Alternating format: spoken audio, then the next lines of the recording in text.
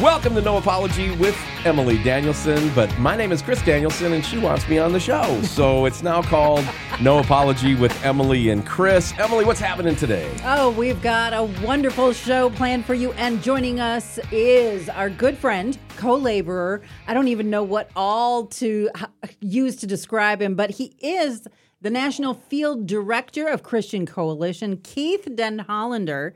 Did I say that? Did I announce that right? Keith Den Hollander, I think I flubbed it up the first time, joins us now on the show. Keith, thanks so much for being with us.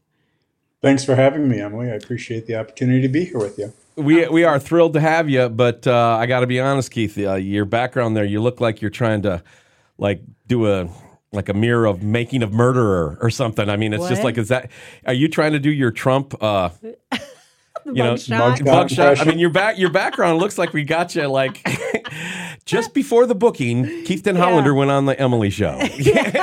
Maybe we can get Mike to take a slice from this and create a Keith Den Hollander mugshot. Tell us about, before we get going, we got to talk about the background. What's going on, bro? Well, they let me out of my cell a few minutes ago and changed me out of a striped shirt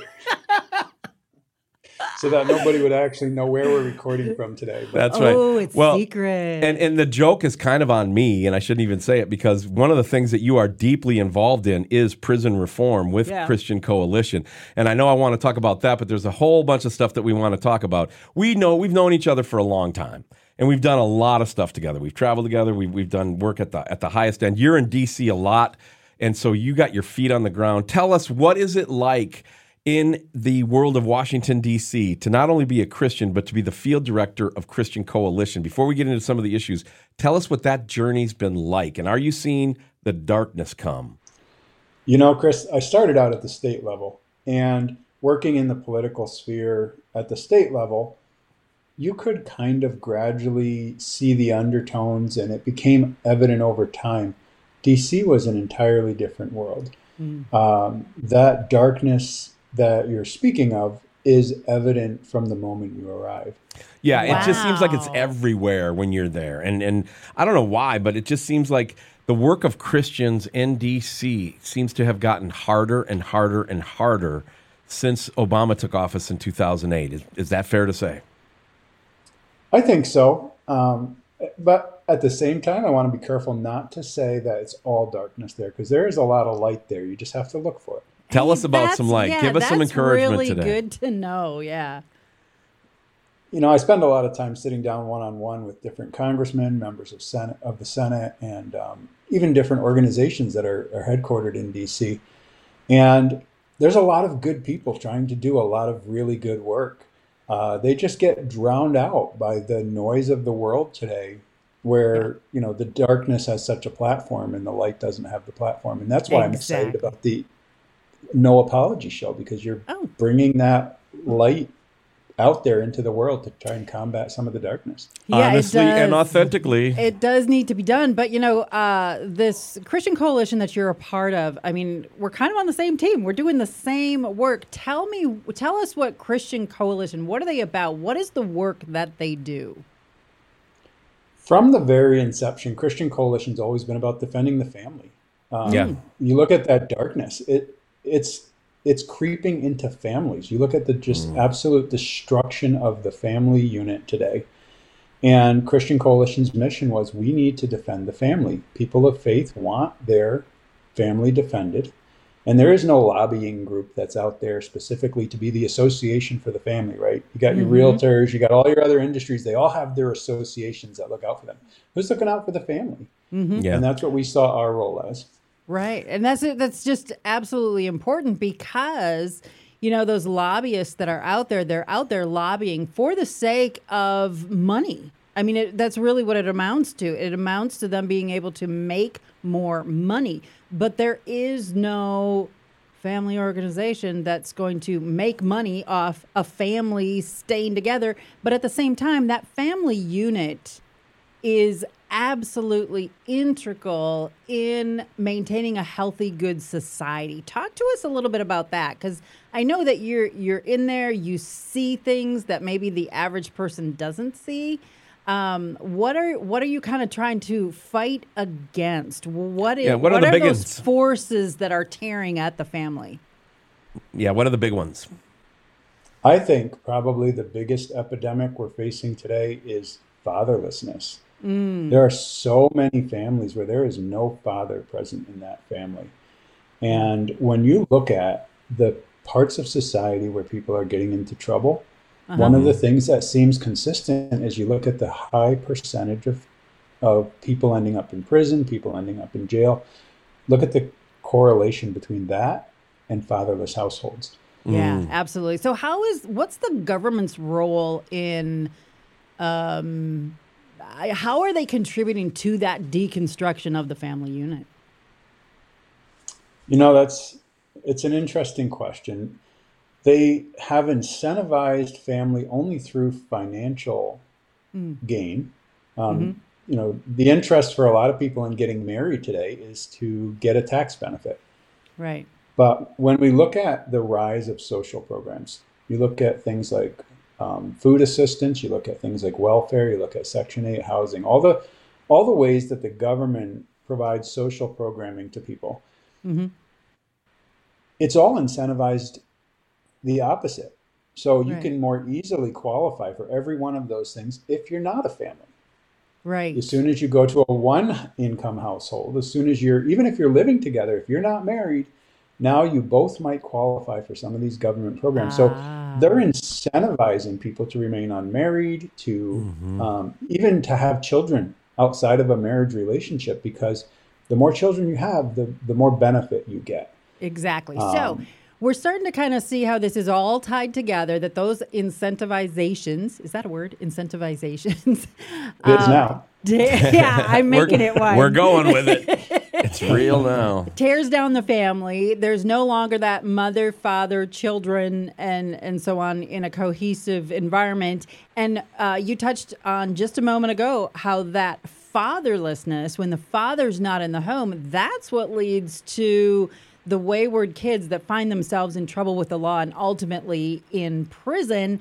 And that prison is not set up to be the cure-all for society's problems. So talk to us about a little bit of prison reform and those things that you guys are involved with. That's a great question. I think I'd like to back it up just a little bit from there, actually, to how we ended up involved in prison reform. When you look at people who are in prison and you look at things they have in common, we went back to the scriptures to say, what does the Bible say about a lot of this? And there's a verse in John 10, verses 10, and it says, the thief comes only to, and I'm paraphrasing here, I'm sure I'm not going to get it exactly right. The thief comes only to... That's okay. The Bible idiot's in the house. Yeah, the thief only comes to, go ahead. Kill and steal and destroy, but I come to give you life and life more abundantly. Exactly. And when I look at that, I say, what we're seeing here is a dichotomy. We're seeing that abundant life is placed as the opposite of killing and stealing and destroying, all the things that we are trying to fight against. And so when I back up before someone ever made it into prison, what were some of the things that contributed to that? A lack of abundant life. Yeah. And as the church, do we have an opportunity to help people achieve an abundant life? And what is an abundant life? And those were the questions we wanted to answer. Awesome. I believe abundant life is wrapped up in a couple words. Because of the Spirit of Christ in your body, with what's going on and in your heart and in your mind's been transformed, a la Romans 12:2. It is this phrase, and every Christian, when I say the phrase, will completely understand what I'm talking about. Okay. It all boils down to, it is well with you.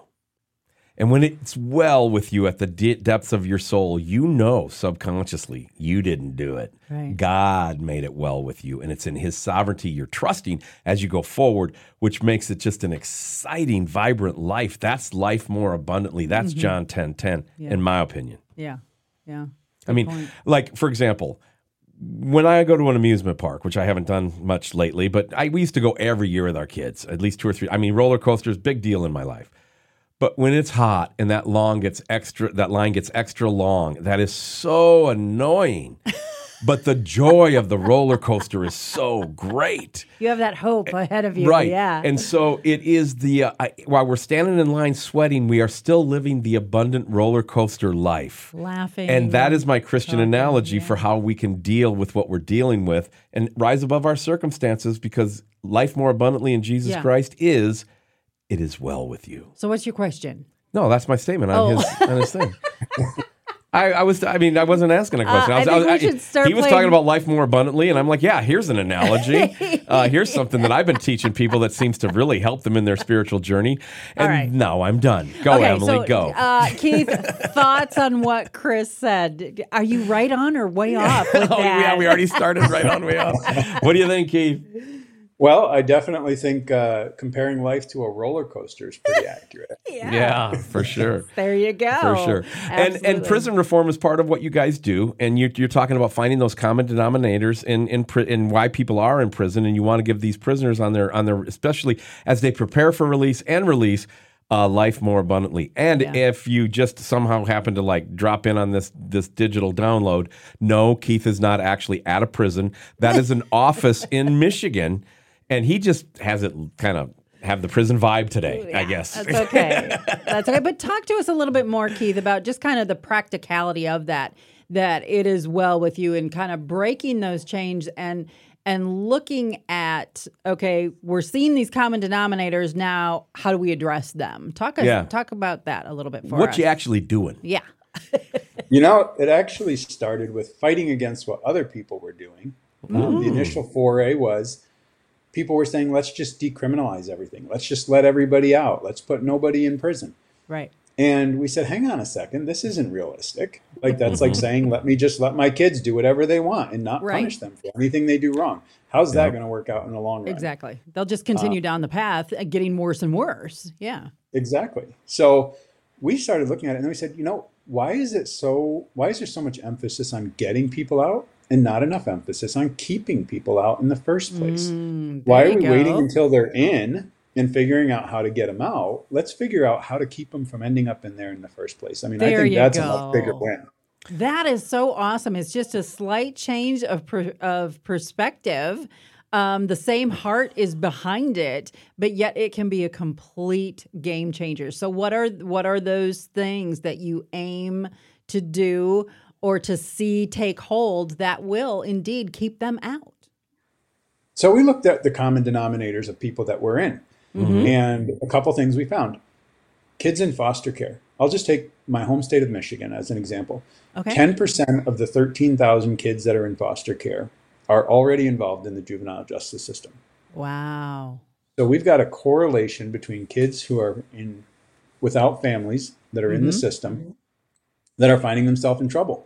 Yeah. When those kids age out, when they reach the age of 18 and no one's adopted them, that number goes up to closer to 40% who become involved in the justice system because they have no home. Yeah, they have nowhere to go. There's nowhere to go for Christmas. Yeah. Right. Yeah. So where do they end up? Well, a lot of the guys end up out on the streets selling drugs, using drugs, involved with gangs. The girls, a lot of them end up shacking up with somebody because they need a place to live and they've got no family. So they do what they have to do to survive.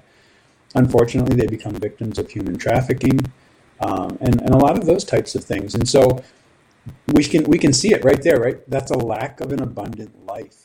I want you to share a little bit of some of the practical stuff that you guys are doing in this area. How, give me an example of a life more abundantly lived, coming out of prison, or somebody who, was in the justice system and kind of got out of it, and Christian Coalition made the difference. I'd love to hear that story. I'll try to give you, I'll do it like a sermon, like one of your sermons, Chris. I'll try to do 3 quick points. But I will actually. If it's like my sermons, they won't be quick. And a but prayer. Go ahead. And a prayer. All right, hit me. We won't be taking a collection. No, not today. All right, hit me. So tell us a few of the things that you guys are actually doing to accomplish those goals. It's pretty cool. Sure. So a couple of practical ways. One, let's start with the adoption issue. There are barriers that make it hard for people who want to adopt, who want to get involved in adopting kids. Sometimes it's harder to adopt domestically even than it is to adopt from overseas. And so we look at, where do barriers exist that would keep people from wanting to adopt? What are the things that are preventing them? And then we look at policies and say, what are policies we can change to do this? A second one, people that end up in human trafficking. For a long time, women who were human trafficked were often treated as if they were a criminal because they were selling their bodies. In reality, many of them were victims.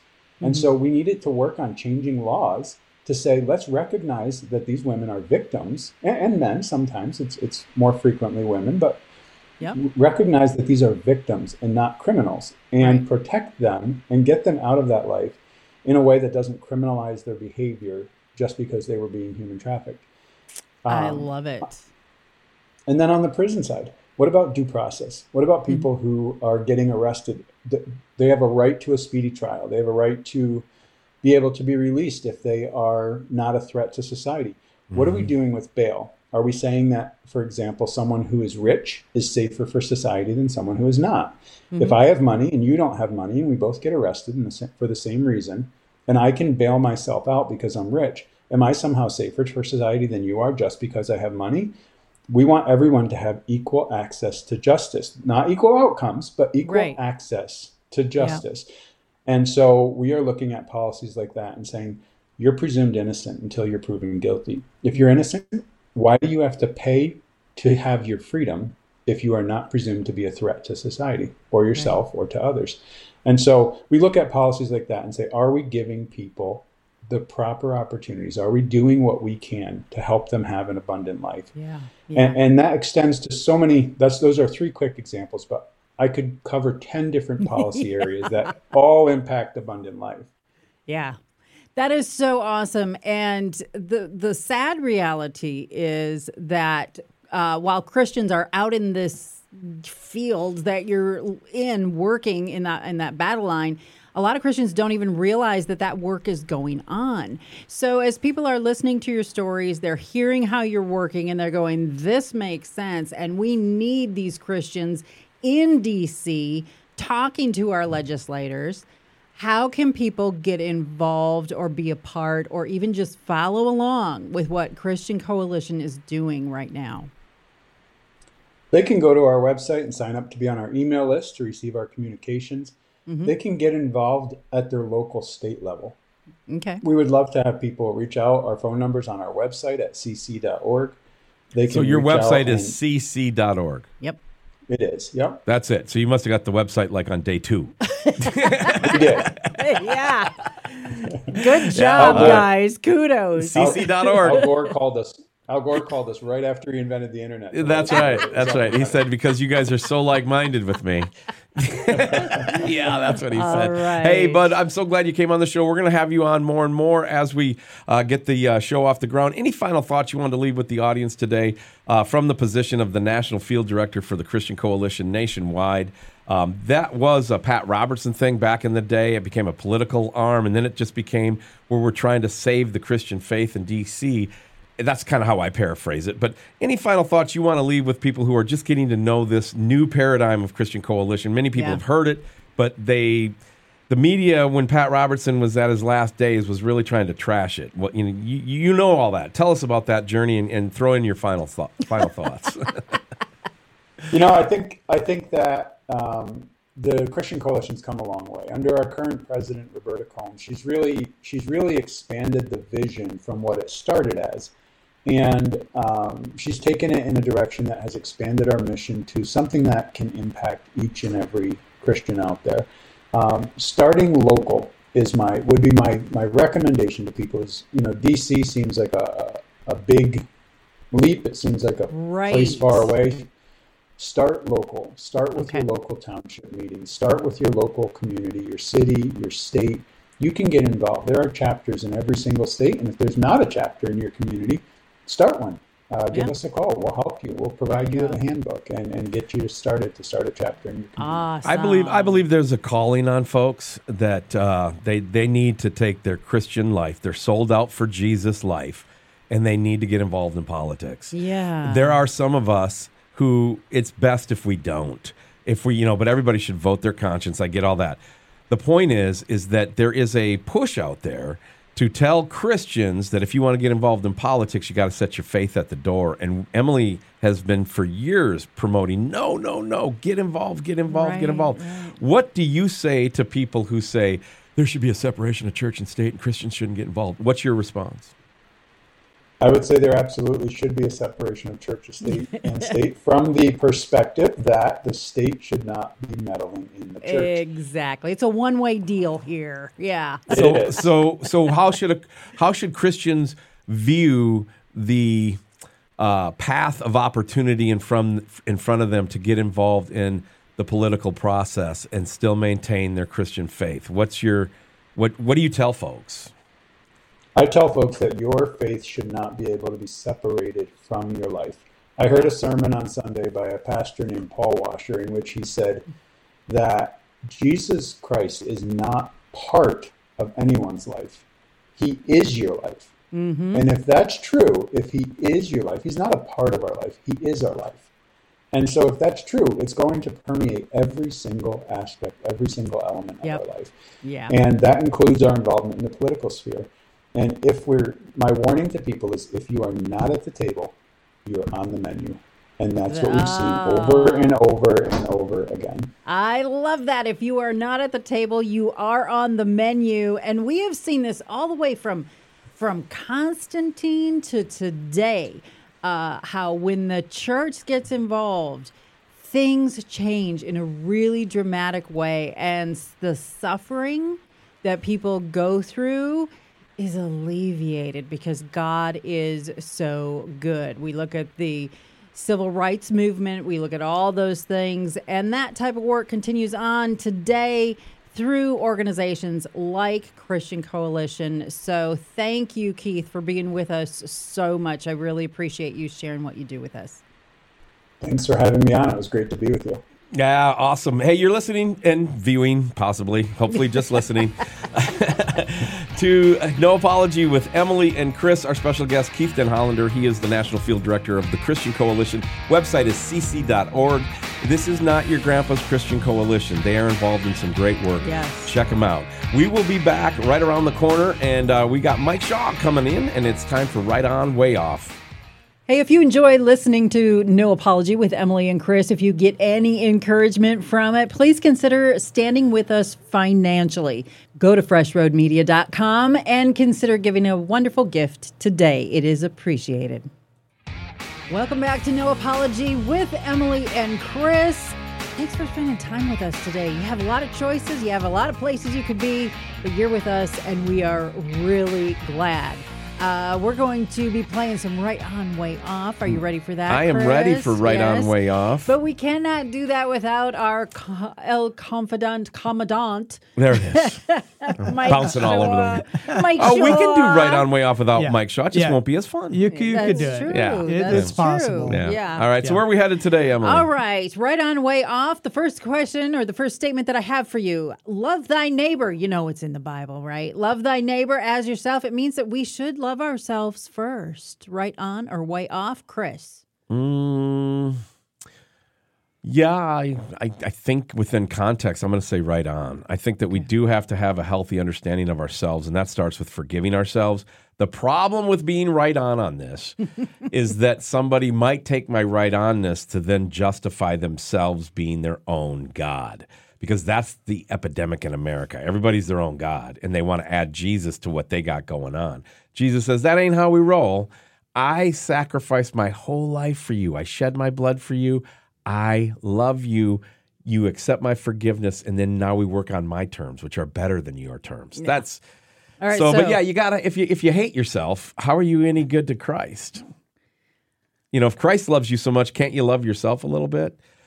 Problem is, by being right on that, which I am, then people will take it to the extreme. I know. They pervert it. Oh, yeah. So I do need to look out for number one. You love thy neighbor as thyself. All right, Mike? Yeah.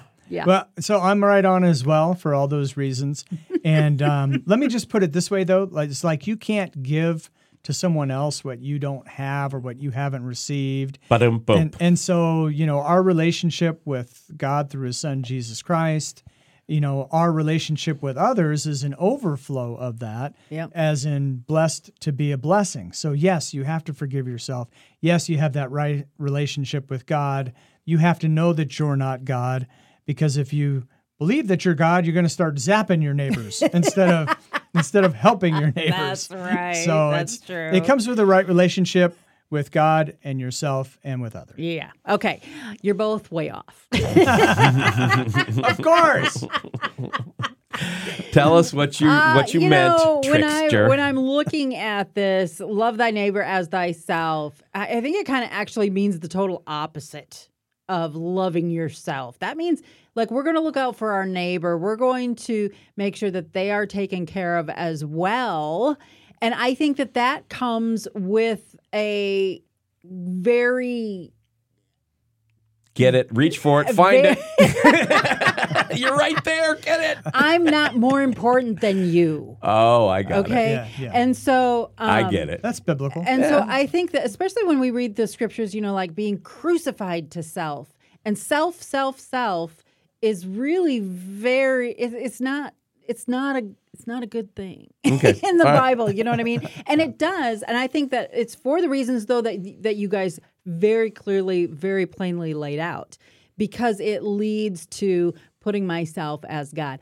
I don't have the power to forgive myself. Okay. But if I know that God has forgiven me, if I have surrendered to him, then when Satan comes with that pointy, bony little finger and wants to bring up those things that I know I have repented of. I know. Yeah, that. I know. See Satan as Wicked Witch of the West. Exactly. I can reach beyond what I'm feeling. I'm feeling, the devil's just throwing those arrows at me, and I'm feeling shameful again over things that I've asked God to forgive me. I can reach higher above my feelings and no, God has forgiven me. And so I'm reaching for that forgiveness, not the forgiveness that I give myself. But I think that, the rationale that you guys laid out was good. It wasn't bad. But let me just share a quick little paragraph. Ben Shapiro, he summed it up, I think, really well when he says, the Bible says, love thy neighbor as thyself. The maxim is predicated on being selfless and doing good in the world. The notion of self-love is the opposite of loving your neighbor. It demands no growth in character, no discernment of one's actions. Instead, it encourages narcissism. Yeah. So I think there's a level of that as well. Yeah, and Ben Shapiro, I keep hitting the wrong button on that no apology thing. Anyway, sorry, viewers. I ran an audio board for 40 years, not this mumbo jumbo that Mike Shaw set up. Are you saying the audio people are your peeps? They're my peeps. I thought so, yeah. We still love you, Chris. I know. Yeah. I know. Okay. Love thy neighbor as thyself. I want to give you a different perspective to think about. See, you had your minute. Stay with me. Stay with me now. Okay, what? I am full of self-loathing. Therefore, I can loathe my neighbor, and I'm biblical. What? Yeah. I don't even know what you said. Says love your neighbor as yourself. Well, I loathe myself, so I'm going to loathe my neighbor. I'm biblical. Yeah, I see what you're saying there. Yeah, you're I see you what are you're saying Satan there. with headphones on right now. Find your words, Emily. Find your words. All right, it's getting too lawyerlistic up in here. No, it doesn't say view your neighbor as yourself. It says love your neighbor as yourself, not loathe your neighbor. I know. That's what I'm saying. But I mean, again, yourself. the English language, based on the original content of God-inspired, God-breathed language, through Greek, Hebrew, and Aramaic, brought to the English language, can have different meanings. So you go back and you look at what did God actually mean by what he said, not what did he actually say. But I think, and I'm taking it out of context on purpose. Thank you. I honestly thought that's what I was going to say. I got to be honest. A second ago, when I finished that bit, there was just this little silence. Yeah. I thought that would be filled with laughter. Nope. Okay. Nobody got it. I got to go back and air check that to see how horrible did I explain that. Because that had to be bad. Because I give the punchline and I'm all smug over here, like waiting for the laughter, and there's just crickets. Right. I don't. Like I said, I don't even know. And then somebody exasperating, one of you two went, "Oh, I get what you're saying." Like that was me. Okay. So, all right. Lame bit attempt of the day goes to moi. All right, next question. And okay. The next question, Robin Hood. We all know the story, right? It's a great story. Yeah. Robin Hood is a story about robbing from the rich and giving to the poor to make everything equal. Right on or way off, Mike Shaw? Oh, yeah, I'm so way off on that. It sounds like the UN. Isn't that the UN? We have a climate crisis, so we need to sign on to the Paris Accords, which is going to cost the United States trillions and China nothing. If only That's a great idea. If only Mr. Hood had the Paris Accord. Right, that's right. In his pocket, he would have been good to go. Yeah. So no, it's completely way off. It's redistribution of wealth. Yeah. Now I think in the whatever forest it was. Sherwood Forest. It was the Sherwood Forest. Yes. Then, things were, it was an unjust government who was overtaxing the poor and mistreating the poor. And so, Robin Hood is the protagonist who saves the day. I'm kind of right on with that, but even still, in today's world, with the problems we're having and with redistribution and the things that they're pushing, I'm going to have to stay way off. Yeah, way off. All right, Chris, right on, way off. The story of Robin Hood is a story about robbing from the rich and giving to the poor to make everything equal. I don't care. You gotta pick. You're starting to go down this path of everything is, maybe the problem with being right on that, because is that not the story of Robin Hood? I mean, I don't know. I'm sorry, I don't hang out in Nottingham.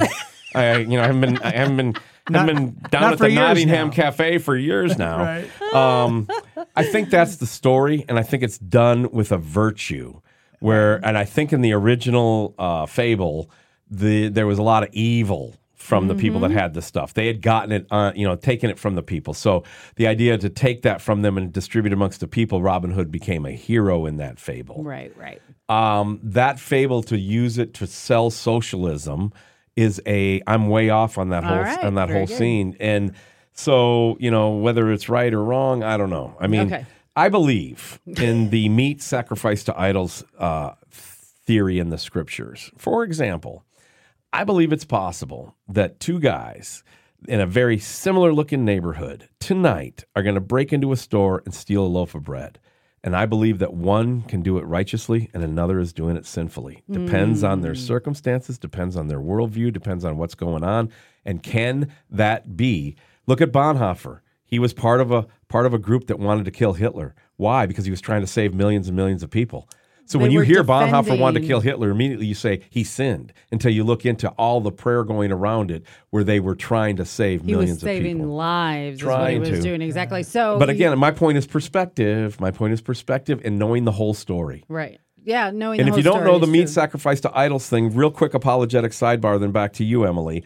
If you grew up eating meat sacrificed to idols, because in that culture, that sometimes the poor people, that's all they could get. Yeah. Because they would sacrifice to the idols in the pagan temple, then out the back door, the people would come and buy it. Yeah. And they'd buy it for pennies on the dollar. Yep. Because other people would not eat it because it was sacrilegious to do so. The Apostle Paul says, if you grew up eating that meat all your life, it is not a sin for you to eat it. Right. Okay? If you grew up all your life abstaining from it because it was evil in your eyes and now you're just going to eat it, now you're sinning. Right. That guy A is not sinning eating, guy B is sinning eating. Follow? A lot of it's the intention of our heart. Yep. Even some of our good works are like filthy rags. Well, actually, all of our good works are filthy rags. All right, preacher, stand down. Stand down, preacher, stand down. Emily, okay, go. It is way off. It is way off. You guys are absolutely correct. And Mike, you were also correct. The story was actually based on a true story. This is a real event that was taking place, and it was based on corruption. It took place in the Middle Ages, and people, particularly of the government, were taking advantage of the poor, and they were taking things that they did not have the right to take. They were stealing from them. So the story of Robin Hood is not Robin Hood just taking from the rich and giving to the poor so that there were no more rich and there were no more poor. No, it's justice, he was really. taking from the rich that which belonged to the poor rightly and giving it back to them. And that is why it became such a hero and so on. Like I said, there's always more to the story, and knowing the full story. Yes. That's why we want to lean first towards grace and forgiveness, second towards judging correctly. Go ahead, Mike. Yeah. I thought you were going to say when stealing a loaf of bread matters which state you're in. California, it's fine. Right. Yeah. Right, but taking something that doesn't belong to you, that's wrong. Yep. That is wrong. And so that's not what the story is about. It is and I can give you a scenario where it would be totally fine, but that's different. Okay. Anyway, I mean, it's a make-believe story, but I mean, if anyway, we're going to get sidetracked, and I can see you're exasperated. Go for it. Bye. Stealing's never wrong. I'm going to give you an example, dude, because we were a part of it, and that was when we were in Alaska. There were people that would go out and do an illegal shoot. And they'd take a moose or whatever. And it was illegal because they were not doing it properly. They were not licensed. It was out of season, whatever.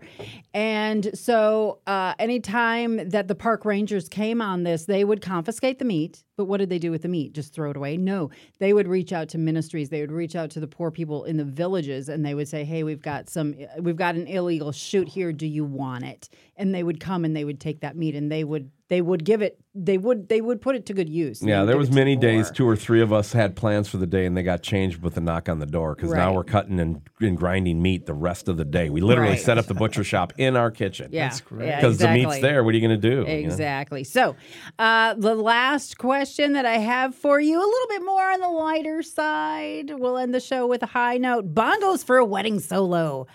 Could it work? Right on, way off. It could work. It could work. Bongos for a wedding solo. Chris, what do you think? I'm gonna say right on. It's like meat sacrificed to idols. Let's go back to the ancient boundary markers of our forefathers and look at the ancient culture. In Proverbs 14:4, it says, "Where no oxen are, the crib is clean." What does that mean to us today? Yes. In this right on, way off question. I'm going to go right on. Okay. And I'm going to say that normally I'd be and common sense says way off, but I think it could be right on. And that was your question. Could it be? And let me give you a scenario where it could be. Just the bride's brother is a professional bongo player, and he wrote a special solo just for his little sister. Doesn't matter what the dude does. The crowd's going to love it. Yeah. Okay. That's a great scenario. I love that scenario. Mike, what do you think? That is my report. I stand down. And the sister's got a tear in her eyes. It's like, oh, wow. Thank you, Brother Bongo. You wrote the bongo just for me. I love you. What do you think? Does it work, or is the rest of the wedding party and are they into it too, Mike? What do you think? Well, if right on or way off? If you're skilled at the bongos, it's probably going to be pretty good. Yeah. I mean, that could be like the dance for the new bride and groom. It could be. Or the dance with the dad, whatever the... Yeah, I don't think the daddy-daughter dance is not going down with the bongos. Not with the bongos. I've seen a lot of them. Never seen bongos in one. But I mean, so, I'm thinking of Miami Sound Machine with Gloria Estefan, some good bongo stuff. Totally. I mean, totally danceable. I don't know what key you play that I think she's talking about in the wedding ceremony. Well, no, just the wedding song solo. It doesn't matter what it is. Yeah, but you're not talking about like at a wedding dance or reception. Your question was in the wedding ceremony. Yeah, sure. Could bongos be used? That's what you asked. And I'm like, I gave you a scenario where it's plausible. The more I think about it, the more generally way we're way on on. I am. The more right on I am. Right on. The I'm more right on I am because... Go ahead. It's your wedding. Do what you want. Do what you want. It's your wedding. I don't care. I got one. Even if it's a bad solo, if you want it, you can have it. Go ahead, Mike. Everything you just said, Yeah. I'm going to throttle it with one little word. Okay. Actually, it's a title for a human being. Huh? What did you just say? Did your wedding do whatever you want? Yeah. Mother-in-law. Oh, well. Done. That trumps everything. Done. Got to run it by her first. No, Mike's right. It's your wedding. Yeah, I get you. Yeah. I get you. All right, what do we got left? No, that is totally right on. And when you think about it, I mean, throughout history, a lot of major milestones in life have been celebrated with drums. I mean, Chris, you and I were even in Israel where there was a bar mitzvah going on, and they're marching through the streets, and it's with the drums, not necessarily bongos, but I'm sure that there are places in the world where that is done on a regular basis. And immediately I was going to be way off because all I could think of is the Big Bang Theory when Sheldon Cooper started playing bongos at 3 a.m. Don't do that, kids. No. I mean, I don't know why that's popped into my head, but then I thought, you know what? If anything, look at me. I'm the guy who will want people to try to do anything. Any kind of participation, better to try and fail than to not try at all. Yeah. That's been our mantra to our kids all their whole life. Emily and I have lived that out, and that's what we want to do. Yeah, our light just went off. Yeah, we're on the USB right now. So does that mean that the show's over? no, that means that they cut the building we're in is going through a remodel. Hey, there they we come go. back on. Oh, lovely. Yeah, lovely. Our battery backup kept us going. See, that's what I'm telling you. You guys had a what's it called? USB. Yeah, USB. Or no. UPS. A UPS, thank you. Mm-hmm. So the UPS, it's battery powered, so when there's a power failure, it still runs the computer and everything. For a minute or two. You guys already had that when I came here. Wow. Yeah, we had it from our Real Remnant radio studio. It's brilliant. Dude, I got a show. I got a $2,500 computer sitting in the corner that my son used for like high-powered video games for a while. That's what our radio station was in that computer. I mean, how much do you want for it? I'll trade you a tablet. I got an iPad. I'd rather go with like a first-generation iPod if you can score one. We're going to have this swap meet at a different time because I want to say, I think this is important. Yeah. I think the bongos has gotten a bad rap in the whole drum world. Yeah. I think they have. They're kind of like, they when you think of like the annoying thing, bongos gets the label. You know what I mean? Skilled with culturally. Bongos? Yeah. Yeah. Same with the bagpipes. You know what I mean? But if you've ever heard really nice bagpipes. Have you ever heard somebody that thinks they're good at bagpipes that they're really bad? I'm telling you, you take that memory with you, and immediately you hear bagpipes, and all of a sudden you're just in tune. It's like, are we live? Do we got somebody? Or is this going to be bad? And then it's like, bagpipes are hard to play. Yeah. It takes a talent, man. But a good bagpipe player, worth your weight in gold. Hey, we were at a memorial service this week or last week, and the bugle player for the Three Gun Salute basically had a speaker inside the bugle, and so he hit it and then held it up to his lips, and it played taps spot on beautifully. I told Emily, I said I would much rather have that than to have a guy mess it up. Right, because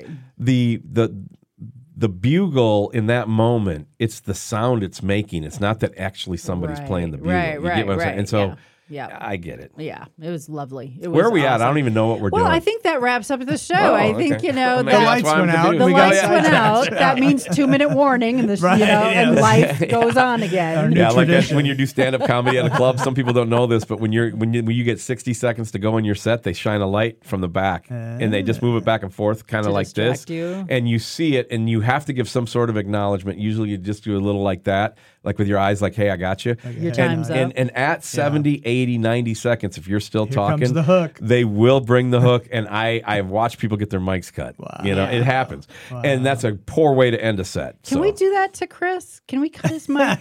He's got all the control. I can cut Mike Shaw's mic. I got your mic. What are you guys doing over there? You're like the Wizard of I cut my own mic. Now I cut Emily off. Now that's what I wanted to do. All right, I've got the show. What do you guys want to do? Who wants to talk? Go ahead, Emily. Tell us what you think.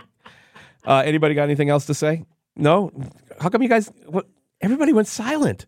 What happened? Help. You're like the Wizard of Oz. I know. That's awesome, I know. yeah. All right. Well, that's going to do it for us. Yes. Emily, your final thoughts. It's your show. Hit me. You know what? Hey, thanks everybody for joining us. And don't forget, let Christ impact every single aspect of your life. Your music, your wedding, your politics, your friendships, everything. Let it all be an outpouring of your high call to serving Christ. So that's going to do it on behalf of my best friend and bride, Emily. My name is Chris. Mike Shaw has his new show on freshroadmedia.com as well called Jesus is Coming Soon with Mike Shaw. You get into the Word of God today, and you go and serve your King. We are so grateful that you are with us here on No Apology with Emily and Chris.